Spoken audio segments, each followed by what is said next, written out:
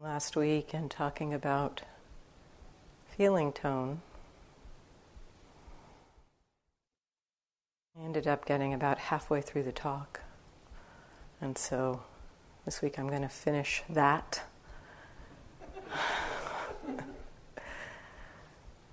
And then we'll see how far I go, elaborate a little bit more. But the halfway through was basically, I got about a third or halfway through the section of the Satipatthana Sutta that describes the practice of working with feeling tone. And maybe that's surprising because it's such a simple section of the sutta. I read last time the sutta begins, that section of the sutta begins, when one feels a pleasant feeling, one understands. I feel a pleasant feeling. When one feels an unpleasant feeling, one understands. I feel an unpleasant feeling. When one feels a neither pleasant nor unpleasant feeling, one understands. I feel a neither pleasant nor unpleasant feeling. And then we explored what that meant and how that might be helpful. And the sutta continues to further distinguish types of feeling tone by what the text calls the word in Pali is a little hard to translate. Apparently, the word in Pali is samisa, and there's two sides of it: samisa and niramisa. And roughly, it means of the flesh and not of the flesh. So the sutta distinguishes feeling tones into feeling tones of the flesh and not of the flesh. Different translations for this: worldly and unworldly. Bhikkhu Bodhi, in one version of his translation, that's what he uses in one version, in worldly and unworldly. In another version, he uses carnal and spiritual. One teacher describes it as feeling tones associated with the path of practice or not associated with the path of practice, the of the flesh, the worldly feeling tones, not on the path, not associated with the path, and feelings associated with the path of practice. So I'll read this in one of Bhikkhu Bodhi's translations. When feeling a worldly pleasant feeling, one understands I feel a worldly pleasant feeling. When feeling a worldly unpleasant feeling, one understands I feel a worldly unpleasant feeling. You get the drift. And when feeling an unworldly pleasant feeling, one understands I feel an unworldly pleasant feeling, etc. So what is this distinction? Bhikkhu Analayo points to it as possibly being a kind of an ethical distinction around feeling tone, and in terms of ethical meaning, what supports the path of practice, what is onward leading. And so this begins to ask us to explore the kinds of feelings that we have in terms of what kinds of feelings are supporting the path of practice, and what feelings are kind of maybe keeping us more habitually hooked in our usual modes of experience, our usual ways of wanting things to be a certain way. So this worldly or of the flesh feeling tone, my understanding of that is that it's basically feeling tones associated with our sense contacts. Sight, sound, smells, taste, touch. Things associated with our usual sense experience. Also with ideas that arise in the mind. Thoughts about, for example, there might be pleasant sensation associated with the taste of food, for example. That would be a worldly pleasant experience. there might be a pleasant experience associated with the thought of food. That would be a worldly, pleasant mental experience. So these are kinds of the feelings that we're familiar with in our everyday lives. And they tend to be, they tend to be what drives us to stay hooked into the sensory realm, the sense experience. That teaching that Rebecca pointed to on viparinama dukkha, the dukkha associated with pleasant experience, and the gratification, the danger, and the escape as being a way for us to understand that the danger, the kind of the viparinama dukkha, is kind of the danger hidden in pleasant experience, that tendency we have to crave to it, to get hooked to it, to want more of it. And that very being hooked to it, that very wanting, kind of keeping us on this wheel of just having to get more of what we like, get rid of what we don't like. And so this is one way, perhaps, to understand what the worldly feeling tone is. The unworldly feeling tone, my understanding is that it is feeling tones associated with, we could say feeling tones associated with wholesome emotions, those wholesome states of mind that lead us towards freedom, that lead us to let go of greed, aversion, and delusion.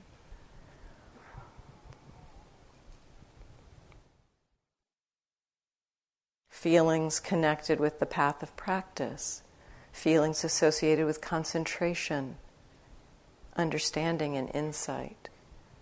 Feelings associated with generosity, the Brahmaviharas, the feeling tones associated, because we're speaking about the pleasant, unpleasant, neutral aspect of experience. And so many of these wholesome states, which Winnie spoke about the other night, the cultivation of the wholesome states, many of the wholesome states have a pleasant feeling tone.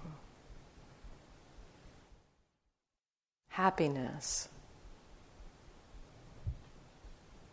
kind of having a light and uplifting, very pleasant feeling. Happiness, joy, being pleasant experiences. Concentration, creating a kind of a unified state where the unification is pleasant, and the happiness and joy that come with that unification are pleasant. The seclusion from the hindrances is very pleasant. The bliss of seclusion, sometimes concentration is called. The experience of being free from the hindrances, very pleasant. So these would be understood as being the pleasure of the path. And the Buddha, kind of at one point in his journey, is said to have discovered and said, kind of to himself, that he had gone through this exploration around kind of indulging in pleasure, being indulged in pleasure as a child, and then in the path of meditative practice, he learned the concentration states and experienced a lot of pleasure there. But that wasn't what he was looking for. Those states of concentration wasn't what he was looking for in terms of freedom from suffering, because he found when coming out of that, the suffering was still there. It hadn't transformed anything just to go into the states of concentration. And so he began trying different practices. He began trying mortification practices, extreme unpleasant practices, depriving himself of food, refraining from breathing for long stretches of time until it said he felt like his head was splitting open. And so he played with these different ways of practices that were available at the time, and found that they weren't the answer to his question of how. Is it possible to be free from suffering? Is it possible? And it's said that as he was practically nearly dead. The description of his body after doing these mortification practices, it said that he could in touching his stomach, he could feel his backbone. That's how thin he was. And he realized this is not the way either. I'm going to die before I find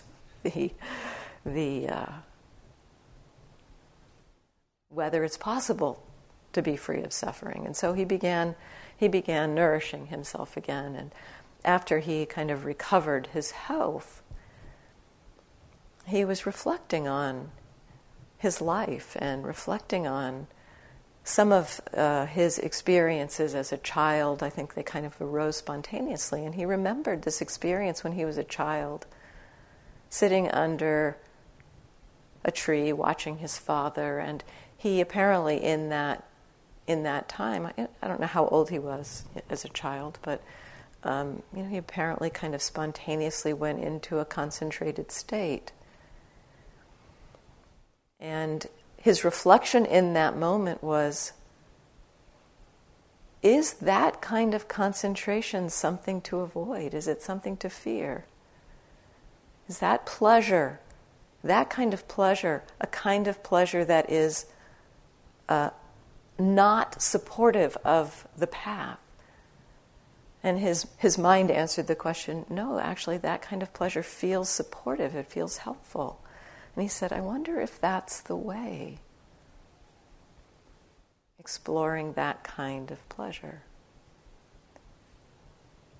And the answer he got was he thought it was. And so he began a new kind of journey and exploration. And so these wholesome qualities are on the path. We find them and the pleasantness that comes with them. They are on the path, and we find, as Winnie was describing, we find them being cultivated as we explore working with our difficulties. Even exploring being with anger and frustration and confusion, the quality of being present can create an almost pleasantness. I've experienced seeing anger arise and feeling joy in the seeing of it.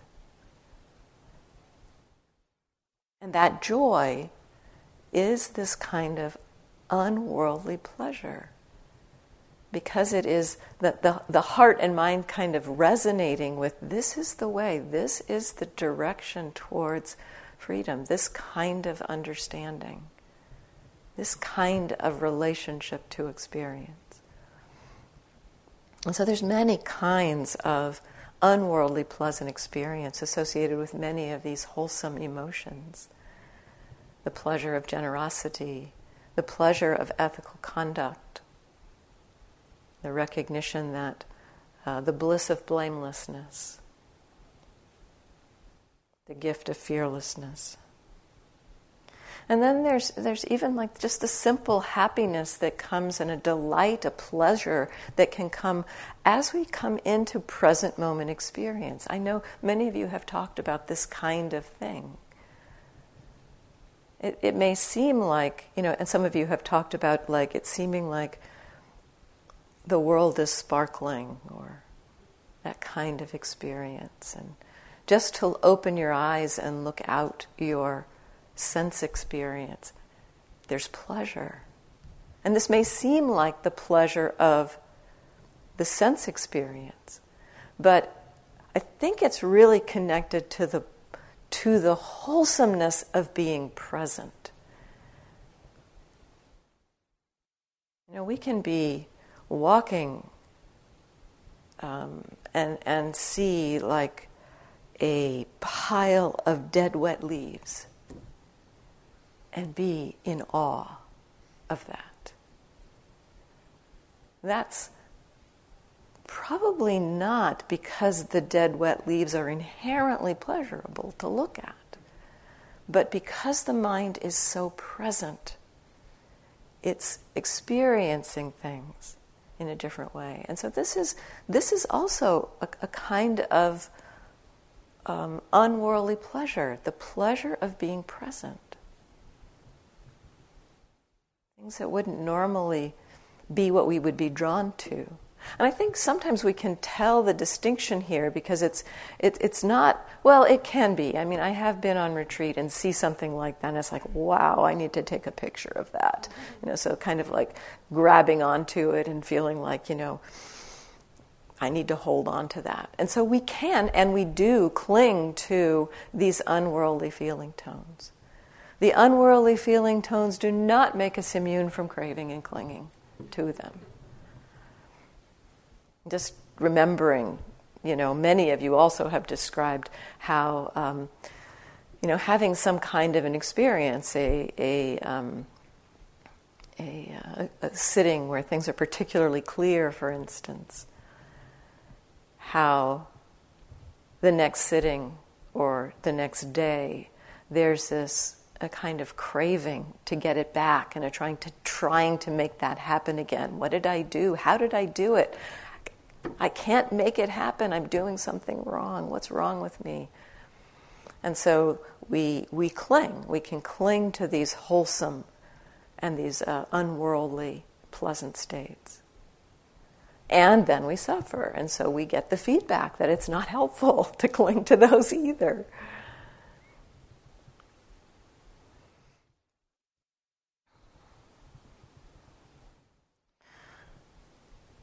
But this unworldly feeling, as the sutta describes, it's not just pleasant. What would unworldly, unpleasant feeling be? I've wondered about this. I've explored this. I've explored what might it be. What are wholesome emotions that are unpleasant? There's a little hint in the suttas. There's one place where it describes what's called the distress of renunciation. And it says something like,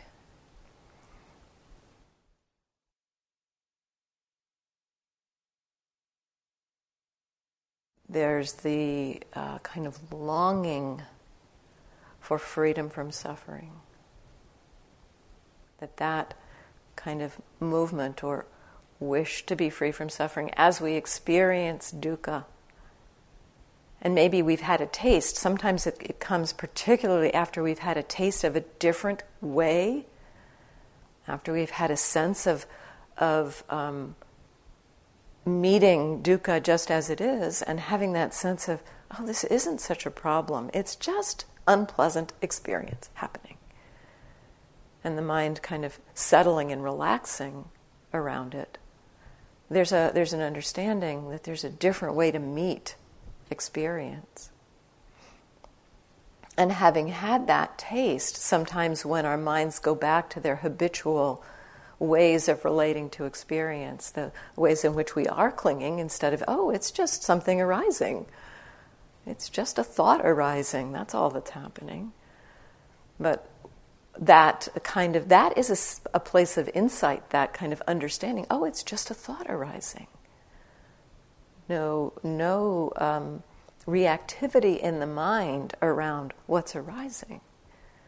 When there's no reactivity in the mind around what's arising, that's a state of insight.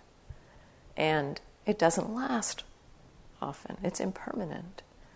And so we kind of find our way back to our ordinary, usual way of relating to things. And we, start to experience again the kind of habitual ways in which we cling, and we feel like we've done something wrong. And partly because we have tasted, sometimes when we've tasted that flavor of release from suffering, when the habit of suffering returns, this kind of longing can arise. I've heard some of you talk about it, and while it can be mixed up with aversion or greed, there is often a piece of it that is connected with the wish for our own well-being, with the movement towards freedom. And so this is described actually as a wholesome, unpleasant experience, this longing for freedom. the pure longing for freedom. And this connected in a way with the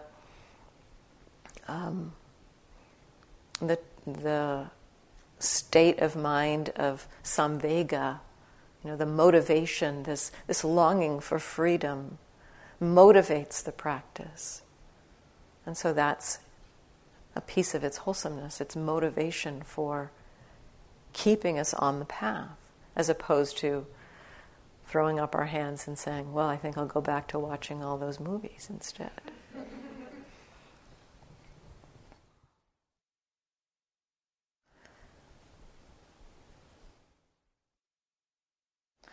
There's another description of unworldly, pleasant, unpleasant, and neutral experience based in insight, based in understanding the impermanent nature of experience. 3 different descriptions, very similar at the beginning. It says, understanding things are impermanent and unreliable, understanding their nature to decay and end. Sometimes it says, joy arises. So understanding the impermanent nature of experience, sometimes we experience joy in that place. Sometimes we experience that, as Rebecca pointed to, when there's an ending of something that's unpleasant, there can be joy in that just because of the ending of the unpleasant. But there can also be a kind of delight just in the seeing of, not because it's pleasant or unpleasant, but just in the seeing of how this being is doing its thing. Witnessing this being's, the nature of the experience to be coming and going. It can sometimes be a very delightful experience when we touch into that. And at other times, touching into that deep impermanence, that things are falling away. This recognition there's nowhere to land. No place where there's a reliability, where the mind can land there and say, oh yeah, that's where I'll be. That's where I'll be happy. So sometimes the seeing of the impermanence takes us to this place of longing for freedom, takes us to a kind of a place of distress about the unreliable nature of experience, impermanent, unreliable nature of experience. And so sometimes the experience around impermanence can be received and felt as pleasant, sometimes as unpleasant, and sometimes as neither pleasant nor unpleasant. The place where sometimes we touch into that impermanent, changing experience and the mind is just balanced. There's equanimity in the mind. No feeling tone there, just the understanding of the impermanent nature of experience. And so as the mind moves into insight and understanding, different feeling tones can arise connected with these understandings. And so this is just something useful to be aware of. That unpleasant feeling does not always mean you're not on the path.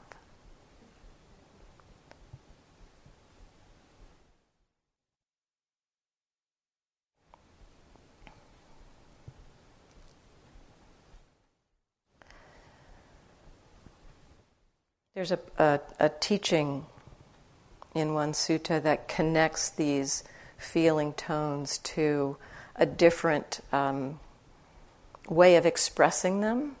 I mentioned it briefly earlier around the distress based on renunciation, this teaching, and Bhikkhu Bodhi makes the connection between the worldly and unworldly feeling tones and this other expression, which speaks about the joy, the distress, and the equanimity based on the householder life, and the joy, the equanimity, and the distress based on renunciation. And in that teaching, there's a very interesting kind of way that they're all linked together. In the Satipatthana Sutta, the sutta basically just encourages us to notice. When unworldly, unpleasant is arising, notice that. So the teaching in the Satipatthana, to me, is kind of helping us to begin to distinguish those feelings on the path and not on the path.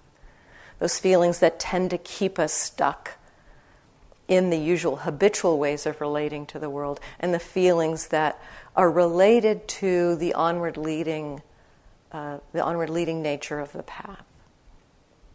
So just a distinction, just a kind of understanding of the difference between them is the description of the teaching in the Satipatthana Sutta.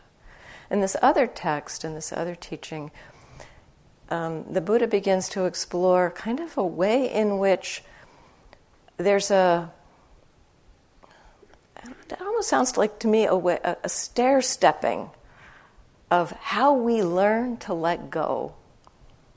How the mind learns to let go of the ways that it clings to things. And in the sutta it says, when we are experiencing worldly pleasant experience, we can kind of transcend that by relying on unworldly pleasant experience. So what does that mean? The Buddha describes his own experience. Before my enlightenment, when I was the unenlightened bodhisattva, I clearly saw how sensual pleasures provide little gratification, much suffering, and much despair, and how great the danger is in them. But as long as I did not see, did not attain to the rapture and pleasure that are apart from sense pleasures, apart from unwholesome states, or to something more peaceful than that, I recognized that I could still be attracted to sense pleasures. But when I clearly saw, as it actually is with proper wisdom, how sense pleasures provide little gratification, much suffering, much despair, and how great is the danger in them, and I had attained to the rapture and pleasure that are apart from sense pleasure, apart from unwholesome states, or to something more peaceful than that, I recognized that I was no longer attracted to sensual pleasures. So the phrase in the sutta, by relying on this, by relying on the pleasure of concentration, by relying on the pleasure of wholesome states, or something more peaceful than that even, we could say, I think he's referring to the pleasure of nibbana, of freedom, but also I think it can point to the pleasure of insight, the pleasure of understanding, the pleasure of being present and seeing things as they actually are. That pleasure, by relying on that, abandon that. By relying on unworldly, pleasant, abandon the attachment to worldly pleasant.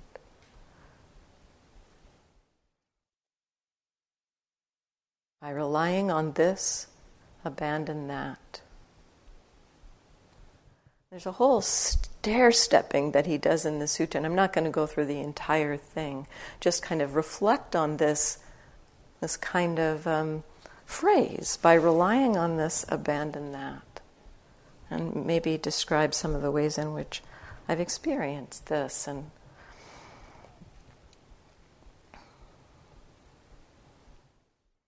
so the joy of renunciation, the joy that comes with understanding, the joy that comes with concentration, provides a deeper kind of pleasure in a way that helps us to understand that the joy and the delight of sense pleasure pales in comparison.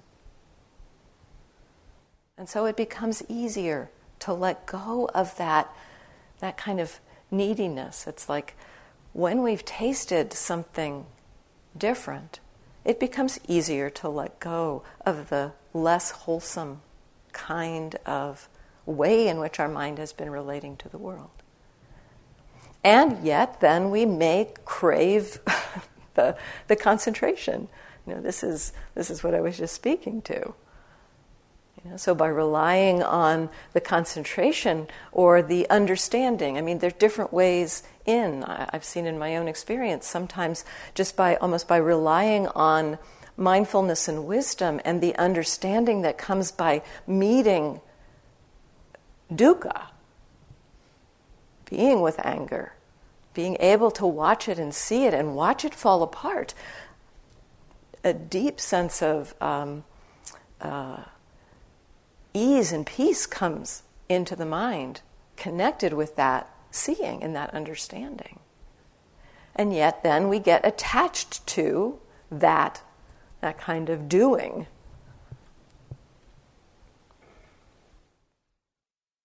Steve Armstrong, I think it was Steve Armstrong that coined this phrase, that we have a particularly good sitting, and the next day we're really struggling to get back to it, and he said, there's nothing like a good sit to ruin your day. That's that craving for that state. So that's not helpful either.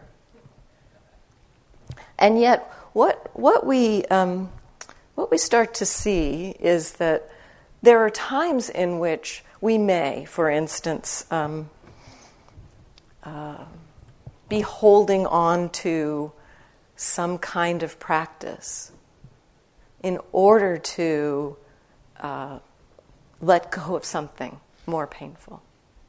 Picking up the metta practice, for example, when anger is really strong. And maybe there's a recognition in there of kind of like holding on to the metta practice for dear life so that you can balance the mind around the anger, and then maybe the anger begins to weaken and fall away. And so maybe there is some clinging to that metta. And yet the clinging to that metta, the clinging to a particular practice around helping us to let go of some kind of reactive, unwholesome state of mind, perhaps that clinging to that unwholesome state of mind, or to the wholesome state, clinging to the metta, is partly what's allowing us to let go of the unwholesome state. By relying on this, abandon that. But then we're going to at some point have to work on the clinging to the practices, the clinging there. My own experience with this is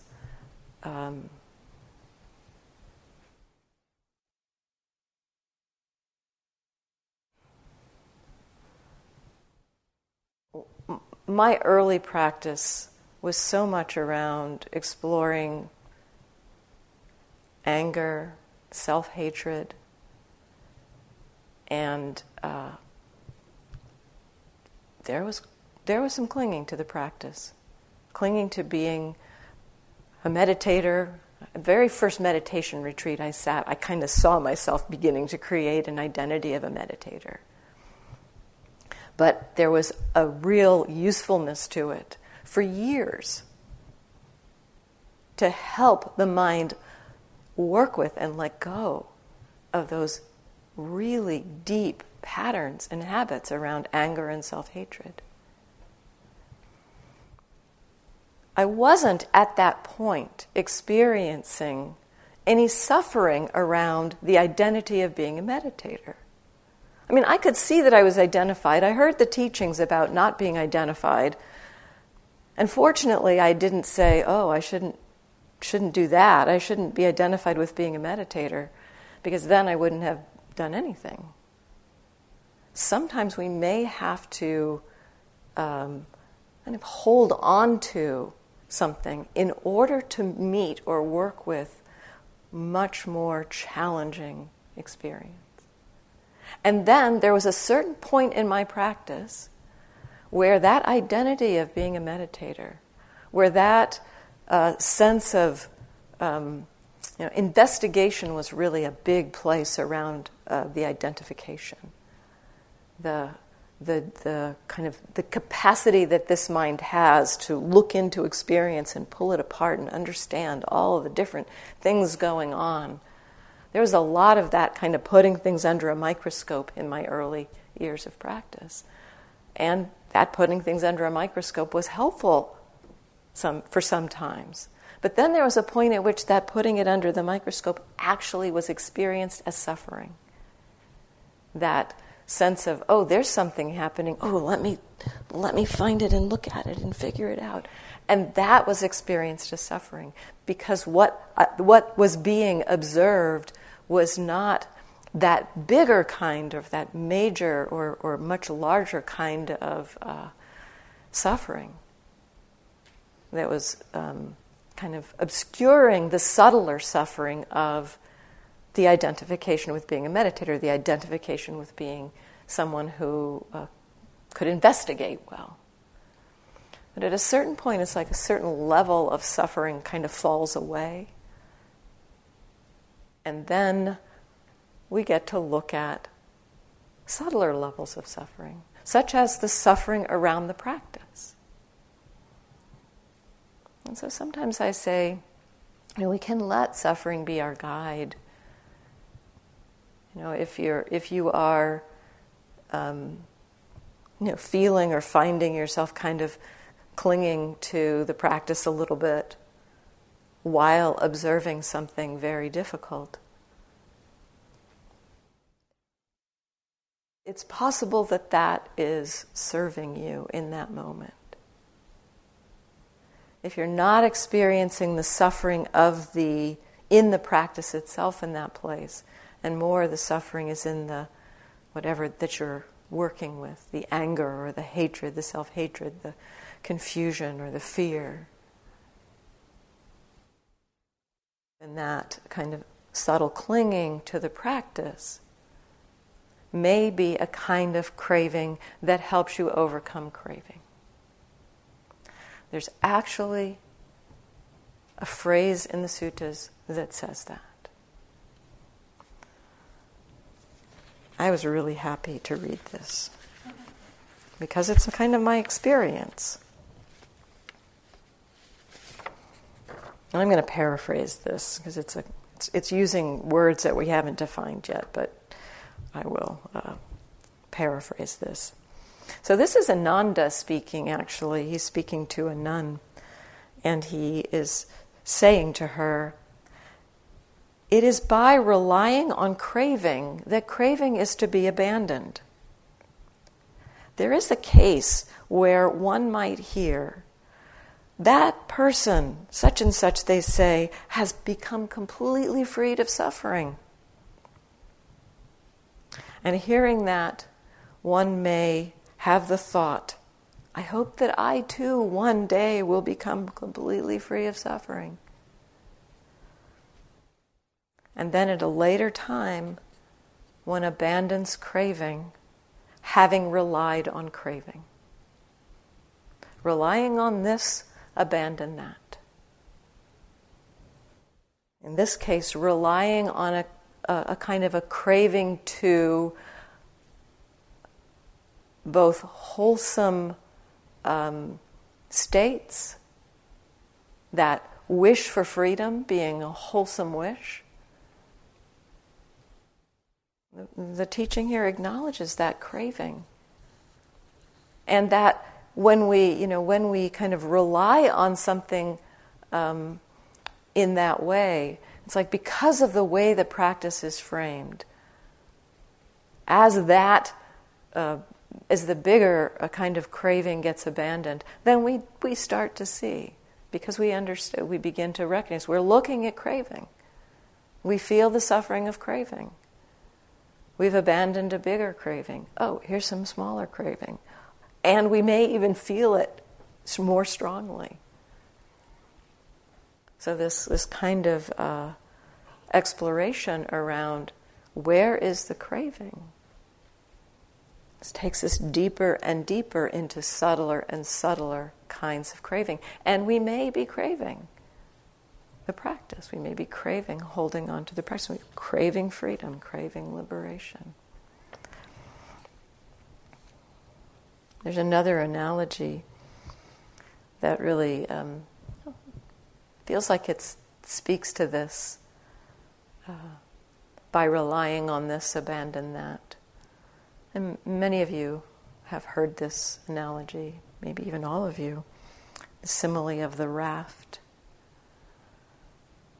And in this simile, the Buddha describes that you come upon a flood, a kind of a flood of water, and that the near shore where you are is dangerous, and that you need to get to the far shore to find safety.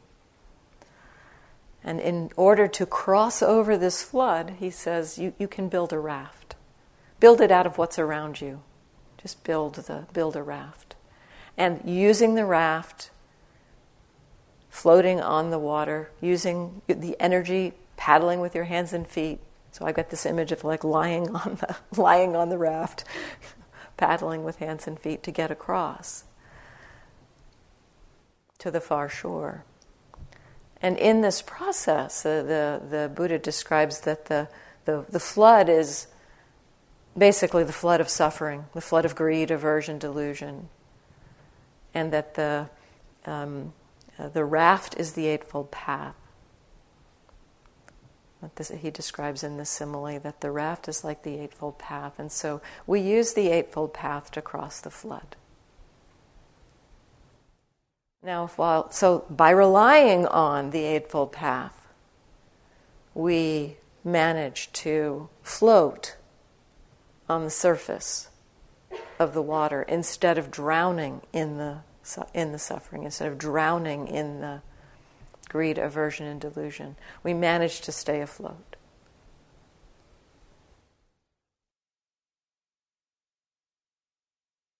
We can't let go of the raft in the middle of the river. We have to, and maybe even we have to hold on tightly to that raft. If there's rapids or big waves in the water, we may have to hold on tightly to that raft, cling to that raft to get across. It's not useful to say, oh, clinging to the raft, I better not do that. Let's throw the raft away while we're in the middle of the river. So this is, by relying on this, we can abandon that. By relying on the practices of the Eightfold Path, we can get across the flood. We do get across the flood. And the teaching goes on. As you cross the flood, as you get to the other side, the Buddha says, so getting to the other side, is it useful to pick up that raft and say, wow, this raft has been really helpful. Let me carry it around with me on my head. No, that's not useful. There is a point at which we put down the raft when it's no longer needed to support us to cross the flood.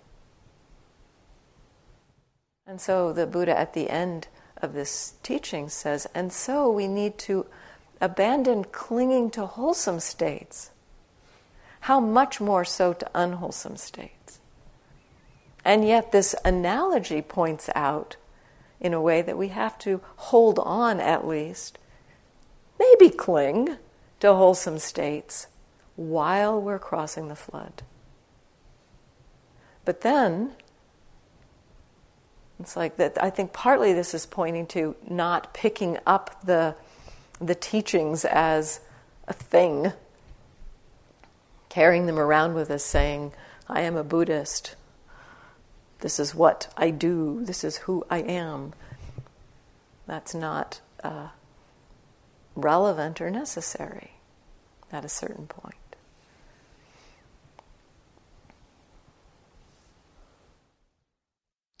So by relying on this, abandon that.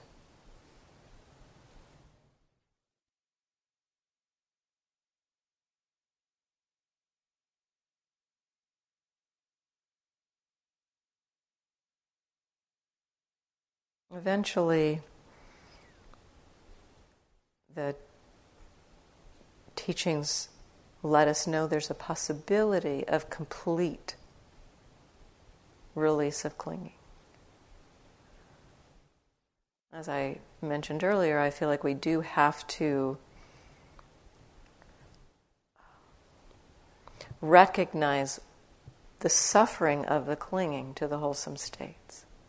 That will be something that we need to work with at some point. We'll recognize that. We'll recognize that this is not, that the suffering of it begins to, the whole way the teachings are framed is so beautiful, because we're always looking at where's the suffering, where's the clinging, where's the most obvious suffering and clinging. Initially it's kind of at this grosser level, and then it becomes at the subtler level, and yet we're always looking at that and exploring the possibility of letting go. And that letting go happens not because we decide to let go necessarily, but because the understanding develops as we observe what it's like to cling. So that's the practice. We recognize that clinging is happening. That experience when we're suffering from having had a good sitting having ruined our day. What's the clinging there? The mind having an idea that this experience isn't good enough. Some agenda that something else should be happening. There's this idea that sitting yesterday meant something, and that it's not happening now, that means something else. All different ways in which our mind is tying itself up in knots, trying to get back to something, as opposed to recognizing, in the first place, this is just like, well, as I think Winnie even said this morning, it's like, well, this is what's happening. There's clinging happening to wanting that state back. And if you look, it's like, you're not clinging to the state. You can't cling to that state. It's not here.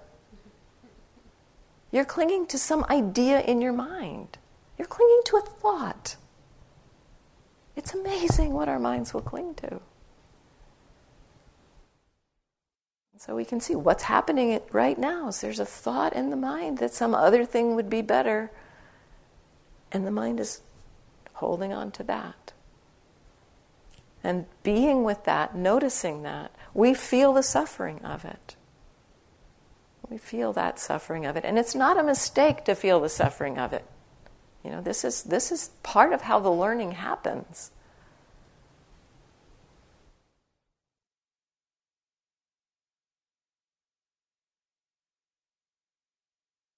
I don't remember if we've pointed to this, but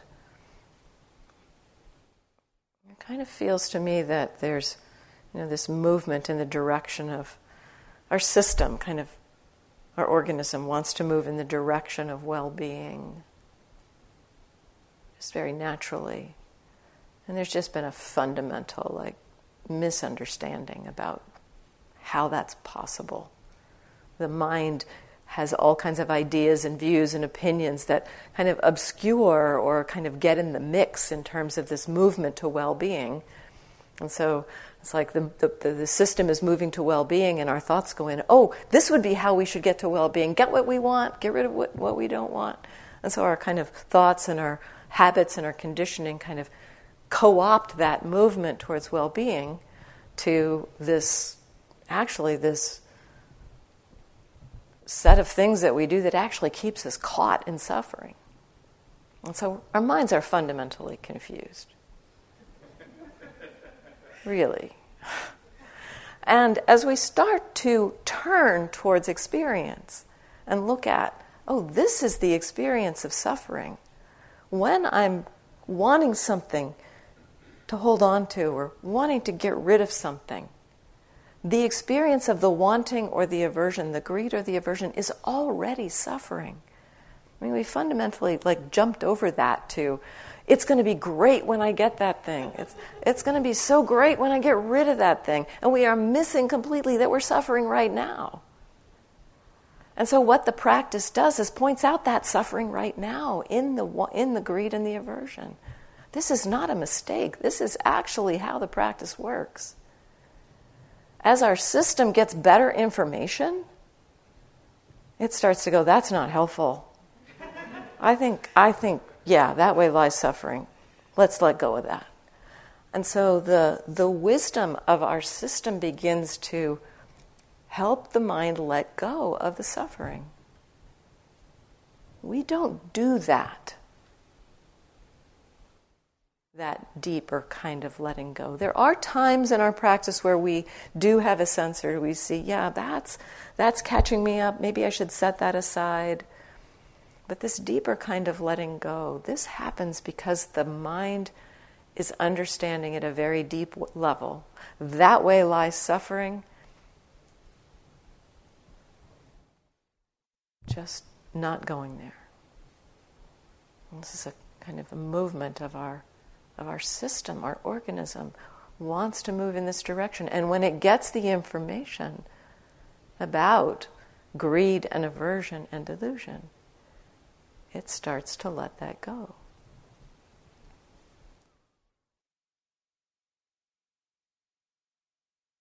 And so the path of the letting go, eventually all of these ways in which we cling.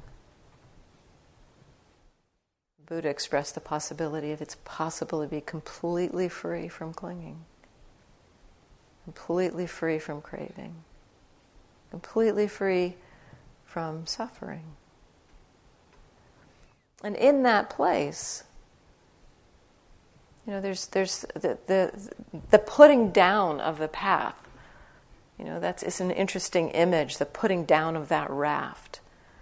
It's like our normal minds might think, well, if we put down the raft, how do we do anything?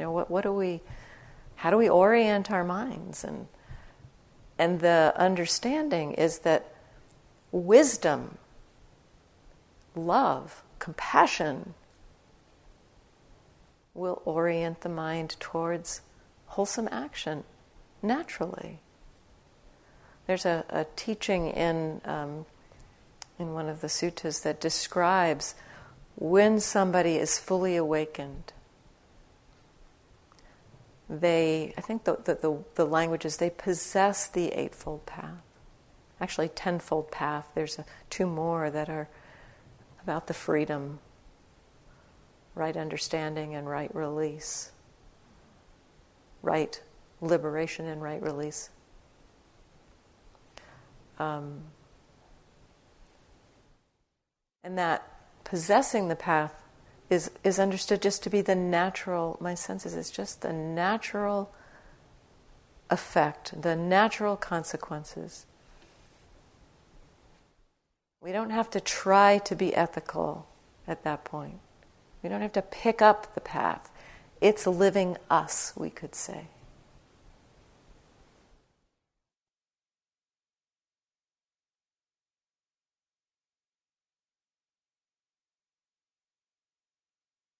The expression of someone who has crossed the flood, released greed, aversion, and delusion, is to live a wholesome, ethical,